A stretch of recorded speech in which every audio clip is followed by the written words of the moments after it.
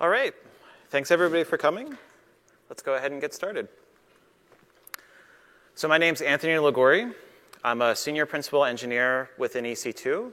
I've been at Amazon for about 4 years now, and I've been the engineering lead for the Nitro project, which Peter DeSantis announced last night in his Tuesday Night Live keynote. And this is the hardware and software system that actually has been powering many of our instance types over the last 5 years, but really has culminated in the launch of some recent instance types like the C5 instance, which we launched earlier this month. Thank you. The M5 instance that we launched today, and then the i3.metal instance type that we announced last night. So I'm going to be talking about how we build all of these things and what's coming in the future. I've worked on virtualization almost my entire career. I am a huge geek. This is going to be really technical. I'll make sure to leave time at the end to ask questions if you have any. If you want to geek out afterwards about any of the topics we've covered, I'd be more than happy to. It's the stuff I live for. So we're going to cover the Nitro project. We'll talk a bit more about it. But to really understand the project, and note I'm describing it as a project because it really involves a lot of different things. We have to do some background on virtualization, so I'll walk through how most other types of virtualization systems work to sort of tee up how we think about Nitro. As I mentioned, we've been actually working on this for the last 5 years, and I'm going to walk through the evolution, all of the things we've changed incrementally to get to the point that we're at today. And then finally, I'm going to spend some time talking about compatibility, some frequently asked questions, and then what's coming next. So in case you didn't see the announcement last night, Nitro might be a totally new word. It wasn't mentioned at all in the title of this talk or the abstract. When we launched the C5 instance type, one of the things that we mentioned, and we didn't really put out that much information when we mentioned it, was that it was using a new hypervisor. Obviously, this is something we've put a lot of thought into and a lot of work into, as we've been using the same hypervisor, at least, for the last 11 years. Well, Nitro is this new hypervisor. This is the internal code name that we've used. This is the name we're going to use publicly. But it's really more than just a hypervisor, and that's what we're going to talk about here today. So let's step back a little bit. To really understand what Nitro is, we have to sort of understand what virtualization is and how it works. The thing about virtualization is that there's lots of nomenclature out there, and oftentimes, at least in my opinion, it's used incorrectly. People talk about things like VMM, type 1 versus type 2, hosted, device models. A lot of it's super confusing. So my real goal of these next few slides is to standardize the nomenclature so that when I talk about a device model, we're all talking about the same thing. But virtualization itself is actually conceptually very straightforward.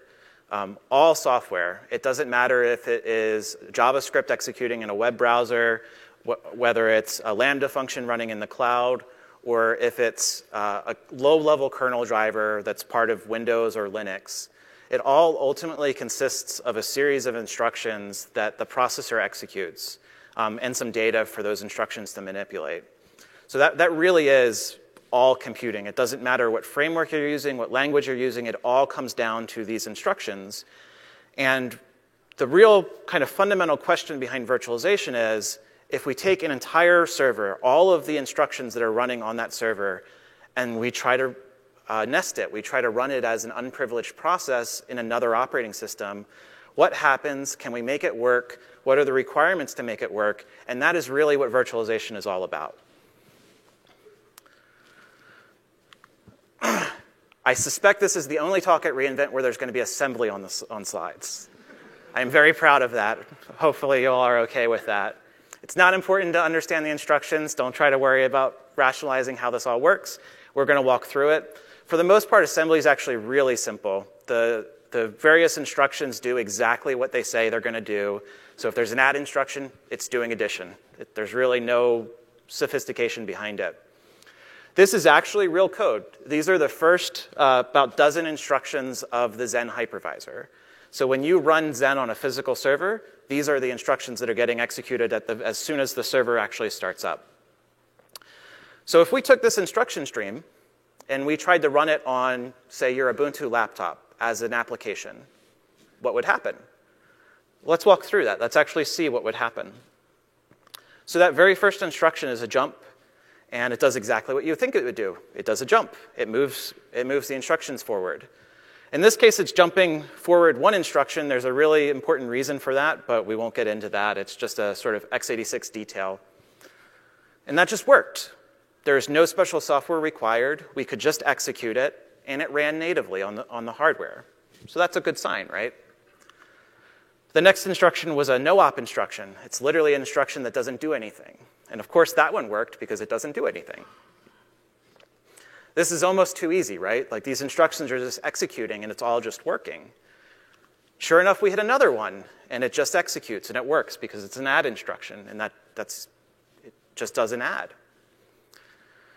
It's almost a little worrying because I said I've spent my entire career working on virtualization, and if you just run it and it works, then like, why am I being paid, right? This is why. When we hit our fourth instruction in this sequence, you get a failure. If you were running this as an application under Linux and you didn't have any kind of virtualization technology, your application would crash, and it would crash at this instruction. It's not really important what this instruction is, but it's what's known as a privileged instruction. So let's dive in a little bit more to what's actually happening here. All modern processors have multiple privilege levels.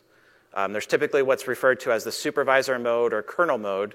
That's what your operating system is running at for drivers and device management. And then there's the user space mode. On the x86, this is often called ring 0 and ring 3, if you've heard that nomenclature before. So in order for virtualization to work, there's actually this formal theory. There's a really long thesis about it. It has a whole bunch of computer science jargon in it. But it basically says for a processor to be virtualizable, it must meet a series of requirements. And one of those requirements is whenever you encounter one of these instructions that are privileged, executing in an unprivileged mode, that it traps to a special piece of system software. This sounds a little complicated, so let's take a look at what this actually looks like in practice. So we've hit this instruction. It's thrown an error. The CPU can't execute it. And control transfers to a special piece of code called a virtual machine monitor, or a VMM. And this is really the component that is the heart of virtualization. The way that virtualization fundamentally works is using this VMM process. So what does the VMM process do? What is its job? What is its role? Well, when it encounters one of these instructions that can't be executed natively, it emulates the behavior of the instruction. In this case, the STI instruction changes a bit in a special register and then pushes the results onto the stack. So the VMM process takes over.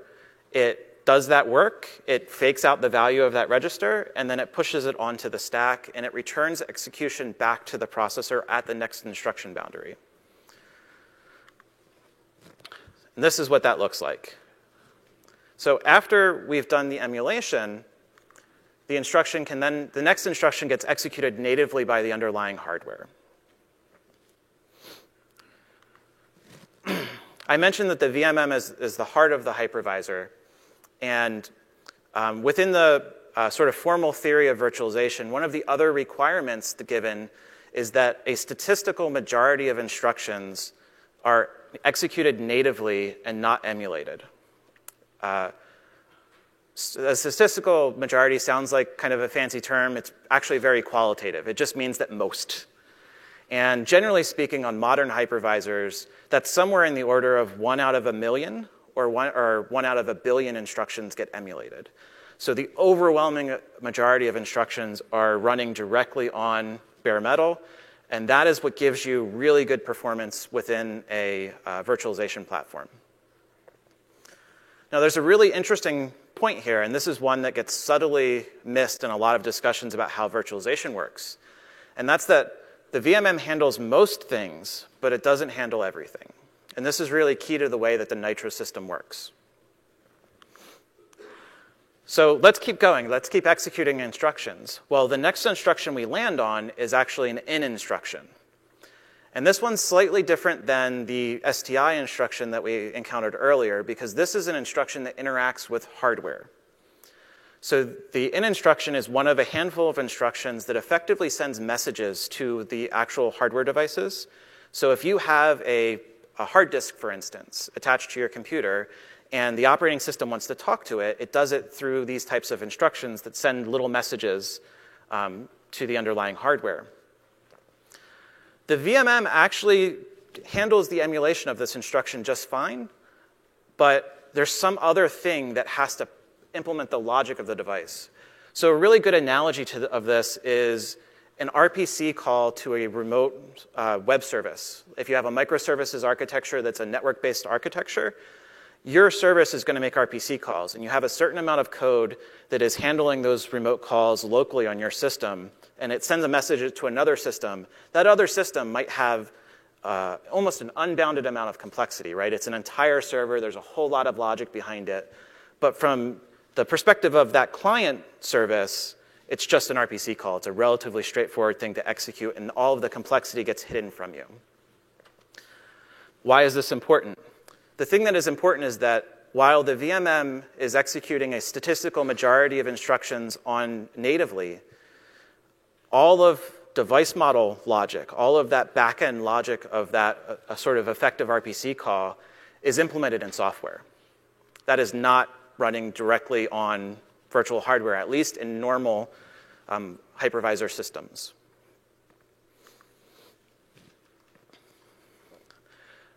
A modern hypervisor consists of a VMM and actually many different device models. I would certainly argue that most of the complexity of a modern hypervisor is in the device models. That's where all of the work you do for performance is. That's where all of the sort of heavy lifting is to get a really great experience. And that can be anywhere on the orders of low tens to even hundreds of device models in certain types of hypervisors. Now, a hypervisor also has a lot of other functions too: schedulers, memory managers, monitoring, logging, all of that kind of good stuff. The combination of all of those components is what I would at least typically call a hypervisor. It's a full system. It's more than just any of the individual components. As it turns out, this was the state of the art in 1974. That fundamental theorem of virtualization that I mentioned was a paper written back in the 70s. That was the state of the art. And it made a lot of assumptions, and it turns out that not a lot of those assumptions held true. The early Intel and AMD processors, so we're going to jump forward to 2006 when EC2 initially launched. The processors that were out there at the time didn't actually trap these instructions. They had weird behaviors, undefined behaviors, when you encountered these instructions. And it's one of the reasons why, even though virtualization has existed since the 70s, it didn't really become popular until this time frame, because the hardware just wasn't capable of doing it efficiently. But there was a really interesting project that came out of the University of Cambridge called Zen. And they came up with a really clever solution around this problem of the Intel architecture not being virtualizable. What they did is they observed that a lot of people were using this open source operating system called Linux, and you can actually modify that code. So if you found all of the locations of those instructions that weren't trapping properly, you could convert them into interactions with the hypervisor that did trap, and that would allow you to make the virtualization actually work on this architecture. This is called power virtualization. This is the technology that EC2 launched with. It was hugely successful, and it was a really, really clever idea that's worked out really well. Now, that said, there's really no way that the Intel and AMD would sit on their laurels and not try to make this problem better. So, of course, they introduced hardware virtualization technology. They basically made trap and emulate virtualization work properly on the processors. And not only that, they modified the mode that the system was running in such that the number of instructions you had to trap was much, much smaller, which really helps performance. This led to EC2 launching support for HVM. This allowed us to run workloads beyond Linux, such as Windows. And today, we actually don't support power virtualization-based guests on any of our new instance types because it's just slower. It's just not the right thing to use anymore because hardware has come a long way in the last 10 years. So let's fast forward a bit more, and let's go to 2012. So this is about the time of the first reInvent, about 5 years ago. EC2 is growing super fast. We're really, really interested in trying to get the most we can out of the underlying infrastructure and really trying to deliver the most value for customers that we possibly can. And so we asked ourselves, can we do better than this largely software-driven approach that has kind of become the standard within the industry? And where we really focused is on the device emulation, the device models, because the VMM is fairly low touch. And with modern virtualization hardware, the number of instructions you have to trap keeps decreasing year after year, and it's largely just handled by hardware today.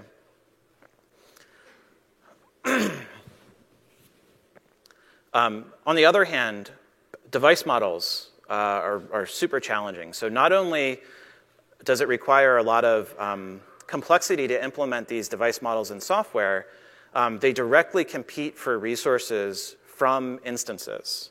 So it's really a place that we thought we could do better. So we stepped back and we attempted to decompose the hypervisor, really look at it from this high-level component view, and start shuffling things around and trying to figure out a better way to arrange components.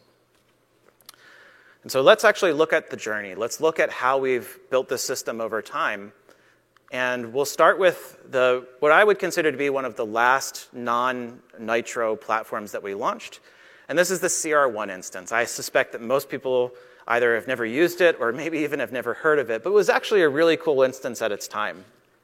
So this is really one of the last instance types that we launched that used a more traditional virtualization architecture.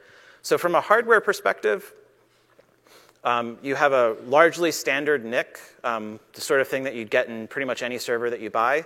It was a 10 gig NIC low and super fast at the time. There was an HBA, a storage controller, again, largely an off-the-shelf component, and then some local drives for supporting instant storage. On the software side, our hypervisor architecture looked pretty much like what modern hypervisor architectures look like. You have a management partition. In Xen, this is often called a DOM0 or an IO domain. And then you carve off resources for the instances. It's actually really tough to get this architecture right. Finding the right balance between resources that you allocate to the management partition versus to the instance itself, making sure you're getting consistent performance, good quality of service, having good monitoring, good software update policies. It's all really difficult. It takes a lot of hard work to get a really good architecture. And I'm really proud of this architecture that we built. I think the most important thing to recognize in this architecture is that the instances don't have any direct access to hardware devices.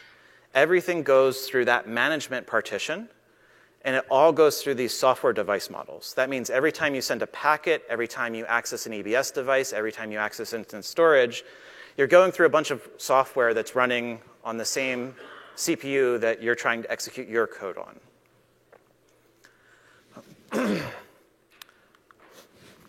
So to begin the journey, we really looked at this platform and we said, OK, where are we going to start?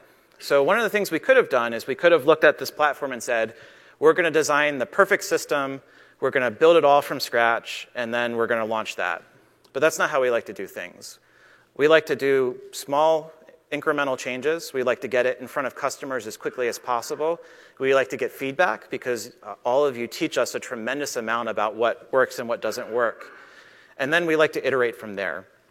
And so we made an early decision to try this very iterative model to effectively rebuild the stack. We started with networking because networking is hard. When we talk about I/O, networking is just a completely different order of magnitude. You tend to talk about millions of packets per second, many gigabits of data transfer. It is the hardest problem. And if you're going to go after a really large, hard space, you can get a sort of false sense of confidence going after the easy problems, whereas if you start with the hard problems, you learn a lot really quickly. So where did we go? What did we end up with? we ended up with C3. And this is a super interesting platform. So C3 is where we launched enhanced networking. And this was, as Peter mentioned last night, C3 was one of our fastest growing instance types. We got really tremendous reactions from customers. Performance improved, especially on the jitter side, on the performance consistently, improved by almost an order of magnitude. And the way the actual hardware worked was really curious, and I was surprised when I actually first saw one of these servers. We added another card. So we got an off-the-shelf network accelerator card. We added it to the server, and we actually connected the standard NIC that was in the server to that accelerator card with a loopback cable. So if I was holding a C3 server in my hands right now, you'd actually see this little bump in the wire cable in the front of it. And it's kind of just a curious thing to look at, but it works really well, and it worked really well, and customers got really excited about it. The really key thing here is that on C3, you're talking to a piece of hardware directly. And that's really the key for how the Nitro system has evolved over time. So then what comes next? After we got all that positive feedback from C3, what was the next thing that we're going to tackle?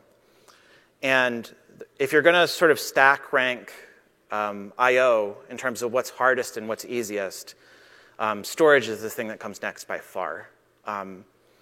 In this case, we looked at EBS.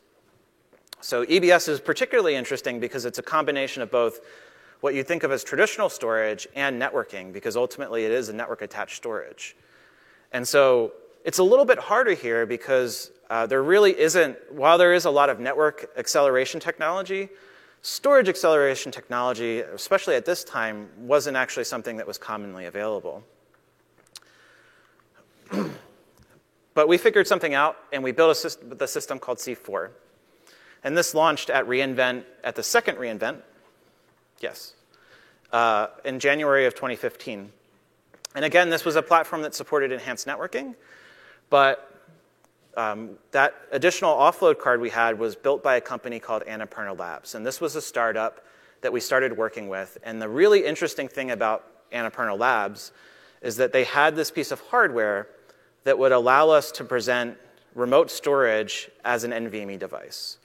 So even though on C4, within your instances, you see a Power Virtual device, you see what's called a block front device, under the covers in the management partition, it's actually NVMe. So the same technology that is being mapped into a C5 instance, we've actually been doing it since C4.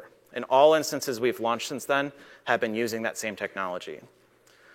The reason that we kept the device model in front of the NVMe devices was simply that NVMe is a relatively new technology. We took a look at the driver ecosystem across multiple operating systems, and we just thought we needed to give it a little bit more time. So we kept that device model there for compatibility purposes, but we still switched to this architecture because it still delivered improvements in consistency. And most importantly, because all of the heavy lifting now was happening on dedicated hardware, we no longer were having to compete with resources in the management partition to support things like EBS. This allowed us to do EBS optimized by default, and it also allowed us to increase the amount of CPU that we offered to the largest instance size by 12.5%.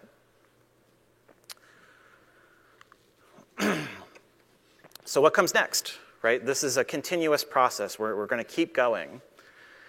Well, the next thing we looked at is having this standard off-the-shelf network card in the servers.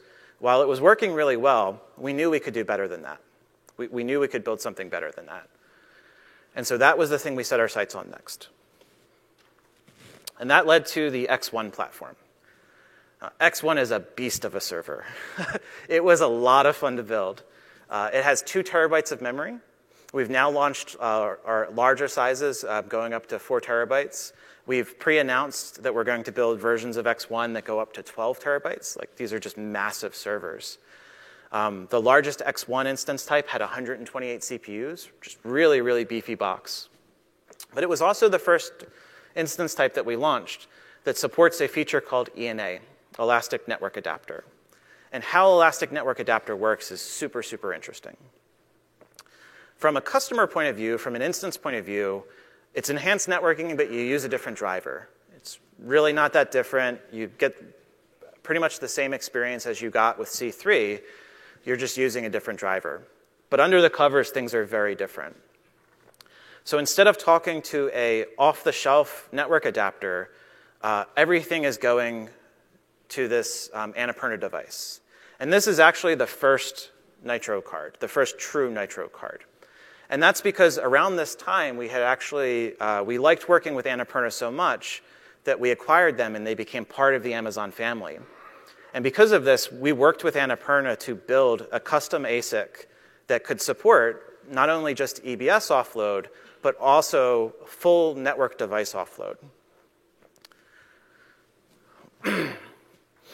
So this is super exciting. X1 was a really great platform for us, but we're still not done. One of the things I'll point out here, though, is that we've been operating on a pretty steady cadence at this point of about a year introducing a new component of the Nitro system. And not surprisingly, it's going to keep going like that. The next thing we set our sights on was instance storage. So something really fascinating has been happening in the storage industry in the last few years.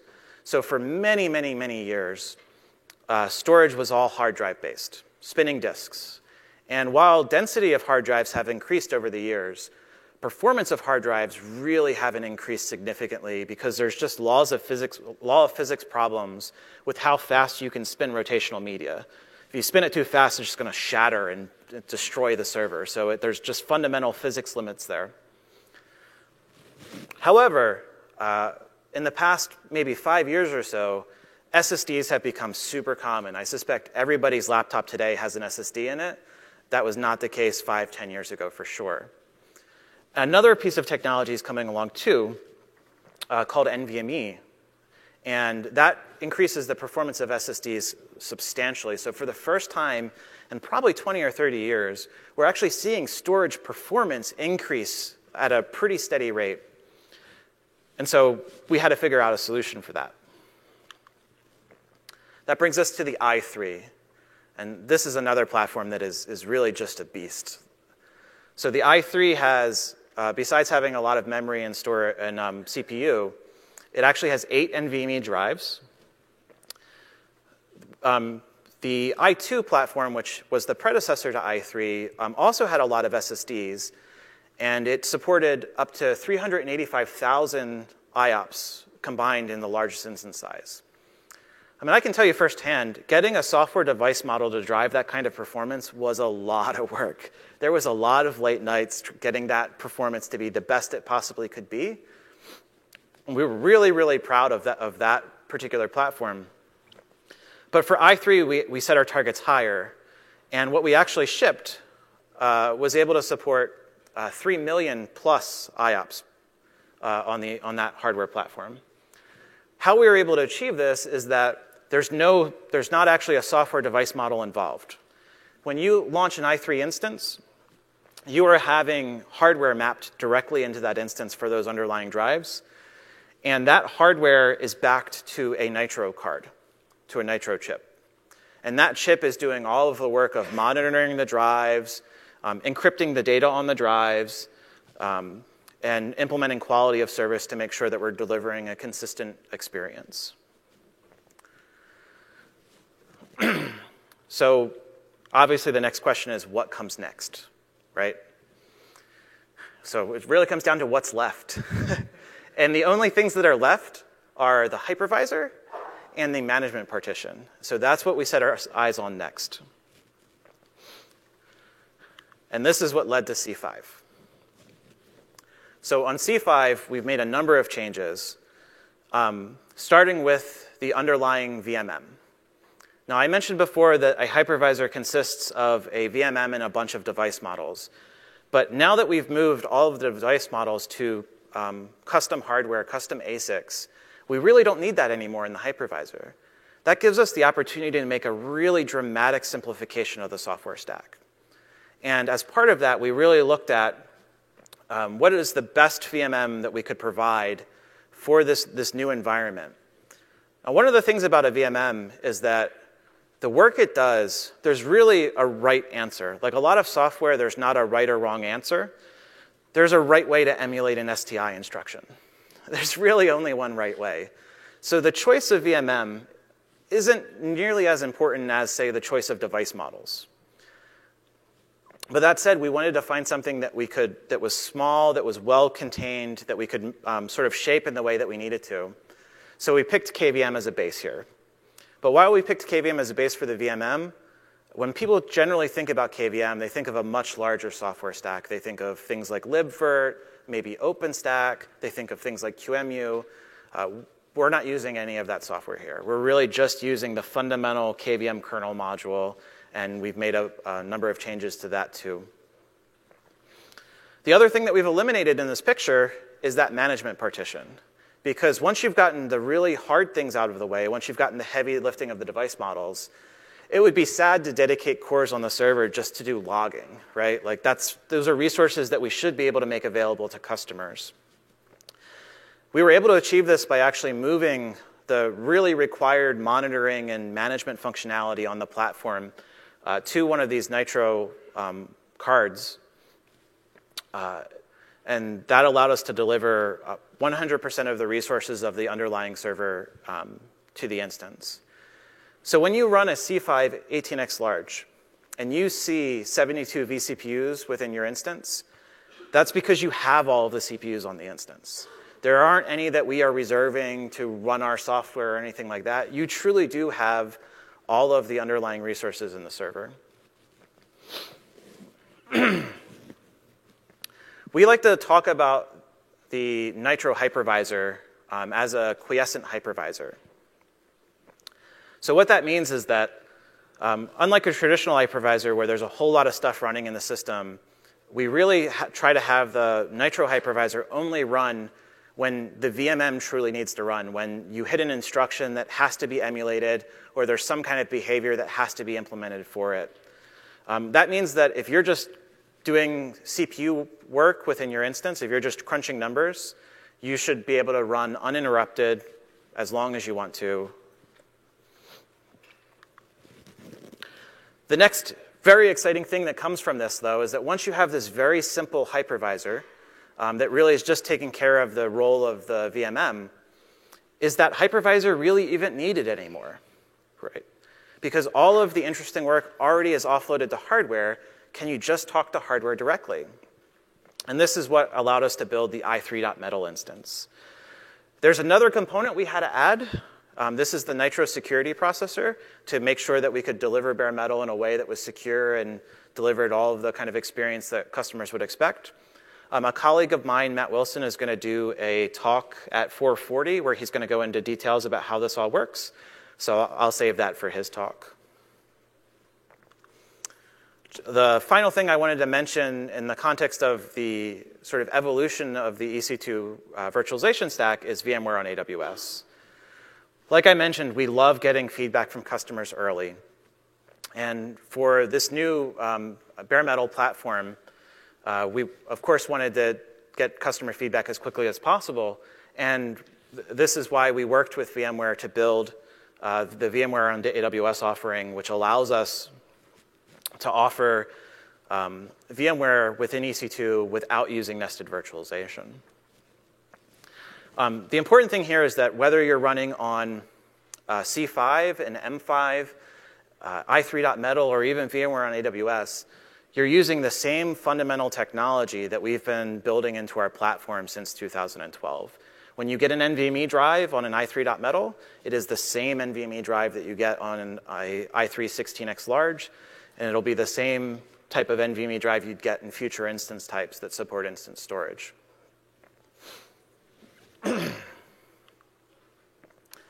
So to summarize a bit, the Nitro system overall consists of three main components. The Nitro hypervisor, which is our lightweight quiescent hypervisor. The Nitro card, which effectively does all of the device model work, but it does it in dedicated hardware that's purpose-built for EC2. And then the Nitro security chip, which is what allows us to deliver a really high assurance of the underlying platform and allows us to offer bare metal as an instance type. So finally, I wanted to, before I open it up to questions, I wanted to cover a couple common things that have come up since we've announced C5. One of the questions we get a lot is, will the existing AMIs continue to work on Nitro-based hypervisor platforms? The answer is yes. Most ENA-capable AMIs will just work because ultimately we're using the same underlying technology as we've used on previous platforms. So if something works on an i3 or something works on an R4, then it'll work on this platform more or less. There are some corner cases, but for the most part, things just work. Another common question we get is, well, what about my applications? Do I need to retest? Do I need to recertify? Because people generally think that, a new virtualization stack is a big change. But really, the things that are the most important aspect of the platform, the device models, they've really stayed the same. So for the most part, applications will work exactly as they do on other instance types, except you get more resources. There are some applications we've found that rely on undocumented behavior of EC2, specifically for detecting things like, am I running under EC2? We actually document the right way of doing that, but people build things the way they build things, so there may have to be some adjustments there. And then finally, what about future instance types? Or will all new instance types be Nitro-based? All instance types since C3 have had some form of Nitro technology in them, and so it's safe to say that all new instance types will continue to have Nitro-based technology in them. In the fullness of time, we do expect to use the Nitro hypervisor on all instance types. However, in the short term, we'll evaluate it on a case-by-case basis, and you should absolutely expect that we will launch additional instance types that use the Nitro system, but continue to use the Zen hypervisor if it's the best thing for customers. And so what's next? Well, I'm actually not going to tell you, because then I won't be able to speak about anything at the next year's reInvent, so you'll have to wait until then. But there's some trends that I hope that you see so that you can kind of guess as to the sorts of things that we're going to be doing. So the first thing is we're going to hardware offload the things that make sense. The second is that we're going to innovate incrementally. So we're going to keep introducing relatively small changes into the platform bit by bit so that we can get feedback from customers and we can iterate quickly. And that's actually the thing I'm most excited about with the launch of C5 and M5 and i3 Metal is to hear from customers about how it works for them, how they like it, how it sort of compares to previous instance types, because that's ultimately the thing that will really determine what comes next for us. We'll listen to you, and then we'll use that to decide the next things that we tackle. So that said, thanks everybody very much, and I'm more than happy to take questions if anybody has them.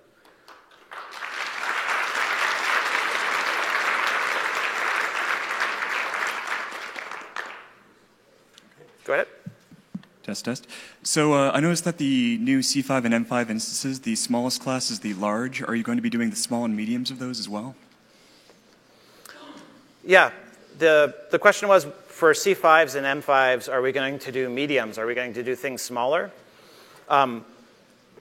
We're definitely looking at instance types that have less compute associated with them. It's really something that we'll respond to based on what customer demand is. So for platforms like the M3 Medium, the way it shares CPUs, we don't really, it's not great. We actually think that things like T2 share CPUs in a significantly better way. So I think that's the kind of interesting conversation to have is, if you're looking for something smaller, generally we think T2's the right answer for that. And so that's just an area that we'll have to iterate on. Thank you. Yeah. Hey, Brendan. Hey. Interrupts. Yes. OK. One of the things that's new about C5, and I didn't really get into details here, when a piece of virtual hardware wants to send a message back to the CPU, it does so through an interrupt. And in traditional hypervisors, the interrupt actually has to bounce through the hypervisor, and it's a fairly heavyweight process. So C5 actually makes use of posted interrupts and direct APIC virtualization. So what that means is that in most cases, the interrupt goes directly into the guest and bypasses the hypervisor and is entirely hardware accelerated. And over time, this is the kind of thing that you should just expect to see more and more of, is that you get pretty much direct hardware access. Hi. Hello. Existing instance type have a AWS PV drivers package installed, right? So what is the equivalent of CV5, the new instance type? Yeah. So the question was, existing instance types have PV drivers installed. By default. What about the new instances, or the new AMIs? So is it plain KVM drivers, or we have something equivalent from AWS? So the only drivers that we actually require are NVMe and ENA. Okay. And so it turns out that most AMIs today already have NVMe because that's what we launched i3 with. And so we've already done a lot of the work to make sure that NVMe is available in all of the popular AMIs. Okay. And then with X1, because we launched ENA with X1, we again went through and worked with our partner ecosystem to ensure that all the different AMIs had ENA drivers in them too. Okay. So the expectation is you don't need to add any special KVM drivers to your AMI. Okay. If your AMI worked on i3 or R4, it should just work on C5. Okay. So the EC2 config service still valid in new instance types, right? Yeah, the question was the EC2 config service, does it still validate new instance types? I actually don't know the answer to that question. I'm not super familiar with the EC2 config service, so I have to go back and get an answer for you from the team. Thank you. Yeah, is Intel SGX supported on the Skylake instance types? And if not, what's involved to do so? Sure.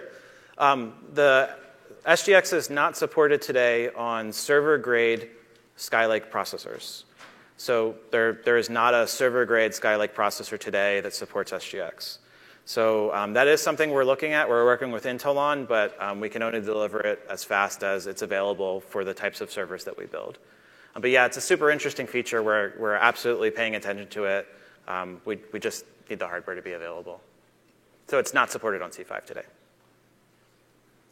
Hi. So for the EBS and for the web traffic, so the kind of traffic has been separated for guarantee all the same line for the network port? Yeah. So I believe the question was, has the EBS traffic and the networking traffic been separated? The answer is yes. They are actually, it's a separate traffic stream. It's actually a separate connection to the physical network. And so there should be no interaction between, if you're doing a lot of networking performance, it will not take away from your EBS performance in any way. It's actually physically separated hardware. And this is really one of the advantages to the Nitro system, is that we know every server we build is going to have VPC networking. We know every server is going to have EBS. And therefore, we can dedicate specific hardware to those functions and make sure that it's always available. So just a quick question on the current generation of P3 instances. Is that Nitro-based or is that not Nitro-based? Yeah. All of our instances have some type of, or all of the instances we've launched in the last 5 years have some type of Nitro capabilities. But P3 is still based on the Zen hypervisor. Okay. Because I would figure that if you're doing a lot of profiling where you want to both profile the GPUs as well as a lot of the CPUs and you have very heavy workloads, you might be interested in this type of hypervisor. Yeah, absolutely. We're absolutely looking at what are the next platforms that make the most sense to introduce the Nitro hypervisor. Yeah. If anybody has favorites, love to hear feedback, and it's part of the way we prioritize these types of things. So I'm assuming you're using something like Intel VTD, like DirectIO, to isolate. So does that mean you're physically having a separate Nitro card for each guest?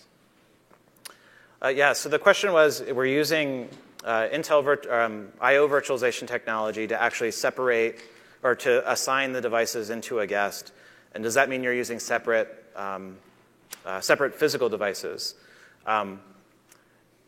It's complicated. So at a really high level, you don't need to have physically separate devices. What you need is to have separate PCI endpoints. So a single physical card can actually have many different PCI devices on it. And so part of the secret sauce of the Nitro controller is its ability to do some of that kind of magic. So the answer is sort of, but not in the way you would think. So since you bought the company that is creating that card, is it available for sale for other people, or is that Amazon secret sauce now only? This is ASIC that we've developed specifically for EC2. It's really designed for EC2. I'm not even sure it would make sense outside of EC2.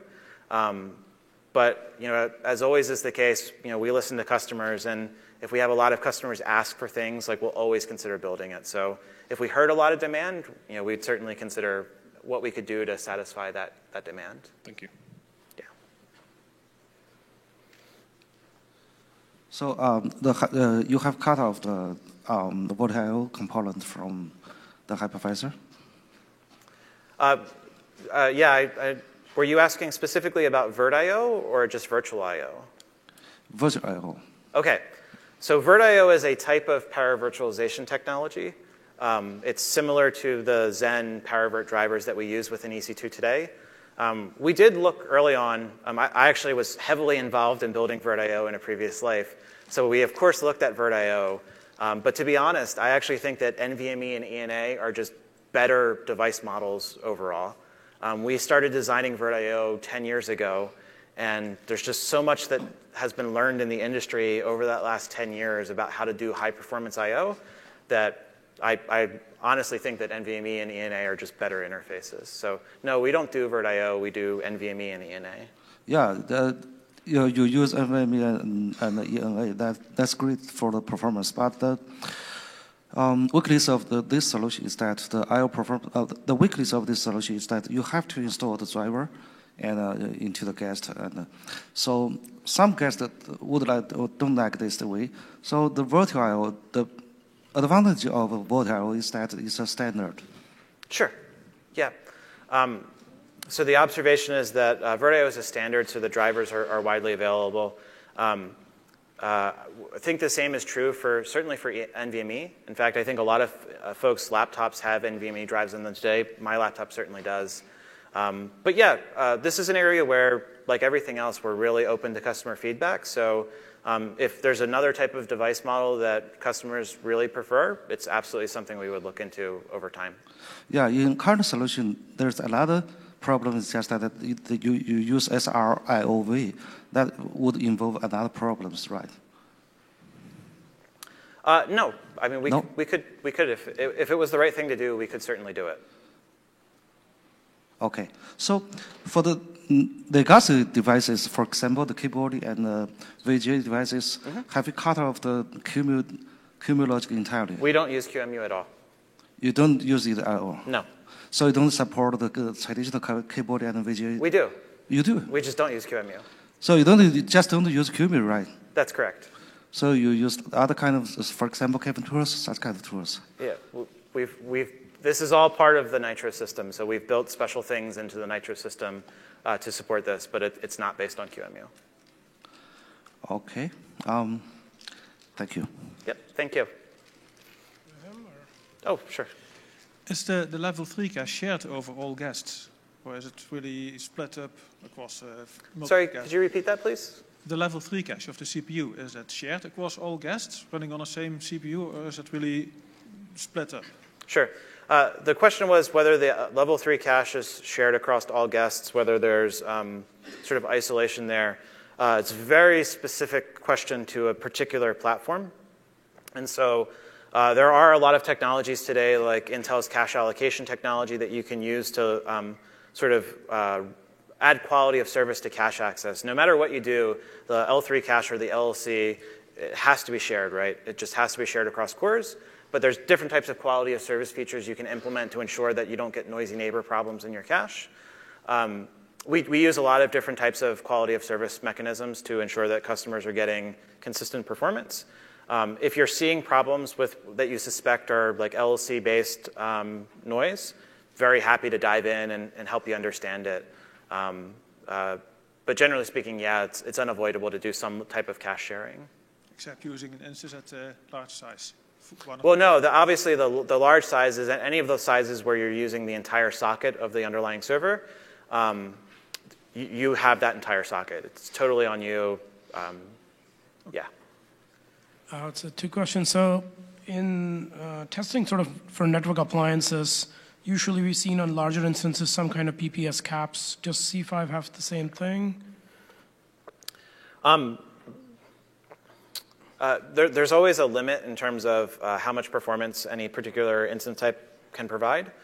We actually have a feature that we introduced with actually C5 that some of the folks from the EBS team have been talking about called EBS burstable performance, I believe is the name we ended up going with. And that allows smaller instances to get larger bursts of performance. But the largest instance sizes, they get as much as the platform can deliver. So generally, yeah, you will see like a fixed amount of performance in the largest instance sizes, because that's what the underlying hardware can deliver. But on the network side, you're talking about? Sorry? On the network side? Yes. Okay. Yes. And second one, for custom armies that don't have ENA, I know I could have already figured this out, but what's the level of work? I mean, if we have just the standard Intel, SRIV, DPDK, and now we need to enable ENA. Okay. So the question was about DPDK support for ENA. We actually have ENA drivers for DPDK. They're in upstream DPDK. Okay. So generally speaking, porting over to use ENA instead of the Intel 82559 is relatively straightforward. We're definitely happy to help out. This is the kind of stuff we really enjoy doing. I certainly enjoy doing it. Okay. So if you run into problems, there's documentation. There's actually ENA documentation as part of dpdk.org. Okay. But you can always reach out, and we'd be more than happy to help out. Okay, cool. Thanks. Yeah. To the side. Yep. Seeing as the NVMe drives are ephemeral, is there any work being done to like rapidly propagate them with data similar to like an EBS snapshot? Sure. So for C5, you get NVMe both for EBS, and then C5 doesn't have instance storage, but i3 does have instance storage, and that's NVMe. And those drives, they're not ephemeral in the sense that as long as the instance is there, those drives are there, right? So they behave exactly like a drive would behave in a normal physical server. That is a feature, the feature request of having instance storage back up to an EBS volume is one we've heard from a number of customers, and it's definitely something we're looking at.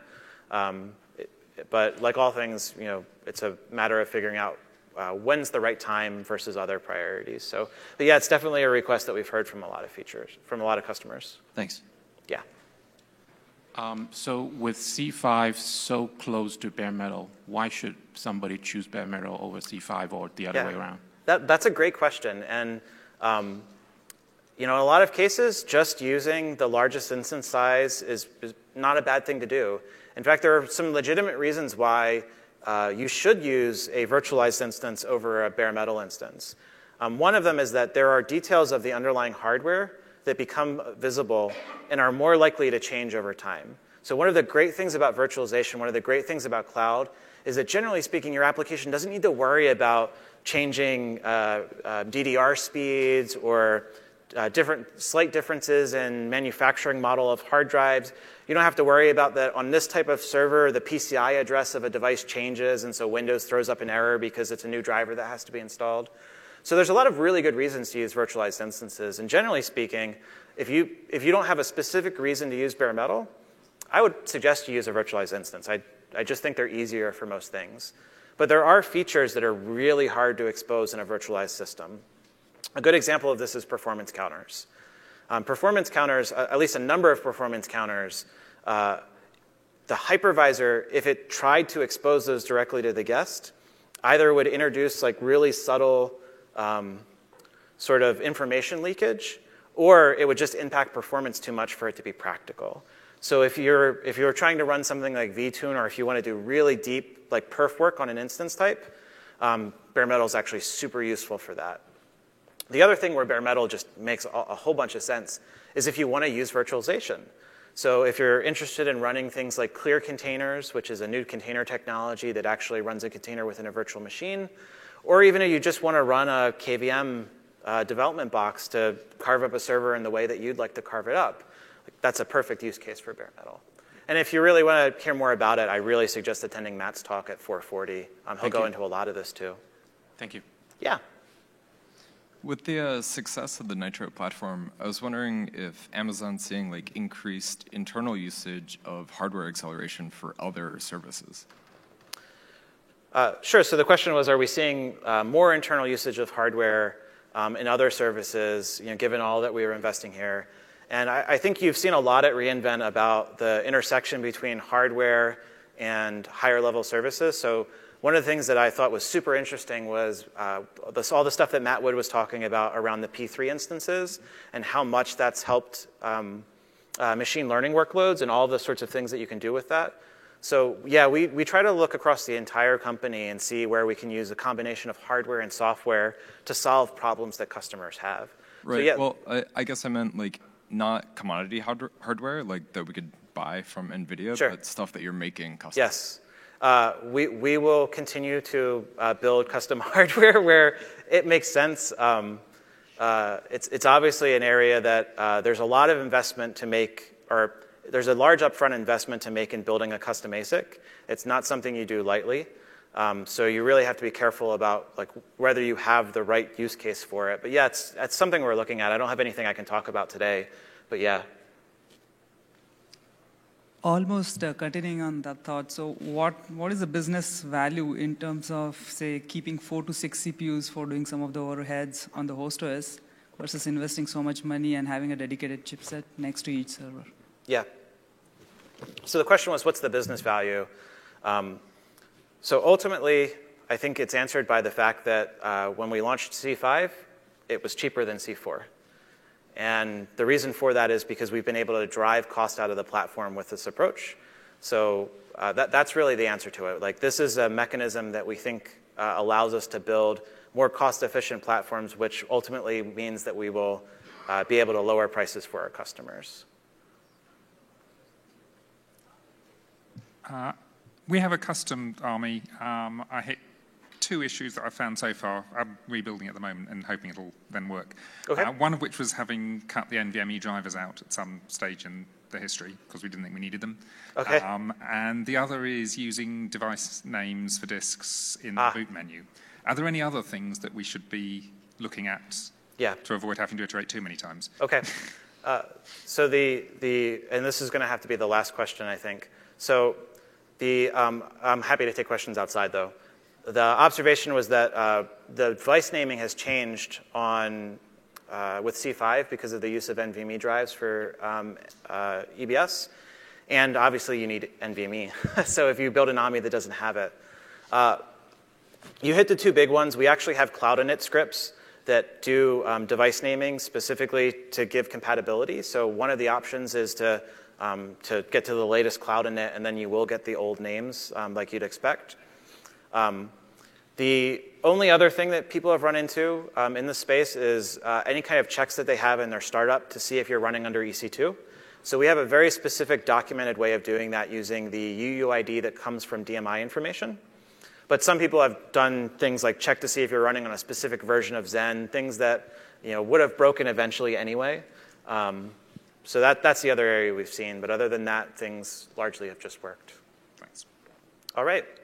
I'll take one more question, and then that really has to be it. Go ahead. Yeah.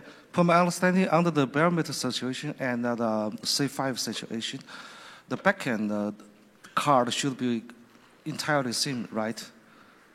Should be SIM. Yeah, yes, you see the entire card. Well, you see the Nitro card. Use the SIM card. Yes, it uses the same card. It'll look exactly the same. Just curious from slides that there's some function different. Nope, they look exactly the same. So. But for bare metal, if you can only support one hardware to one customer. For example, some customer need 8 CPUs, some customer need more CPUs. How can you solve this problem? Very carefully. Yeah, this is part of the work that has gone into building the Nitro system. There's a lot of custom hardware in the platform specifically to enable this. Yeah, it is a really interesting challenge. So you have to prepare a lot of hardware platform. Sorry? So you have to prepare different kinds of sizes. You have to build ASICs. Okay, thank you. And that's exactly what we've done here. Yeah, that's a problem. All right, thanks everybody. That's all the time I have.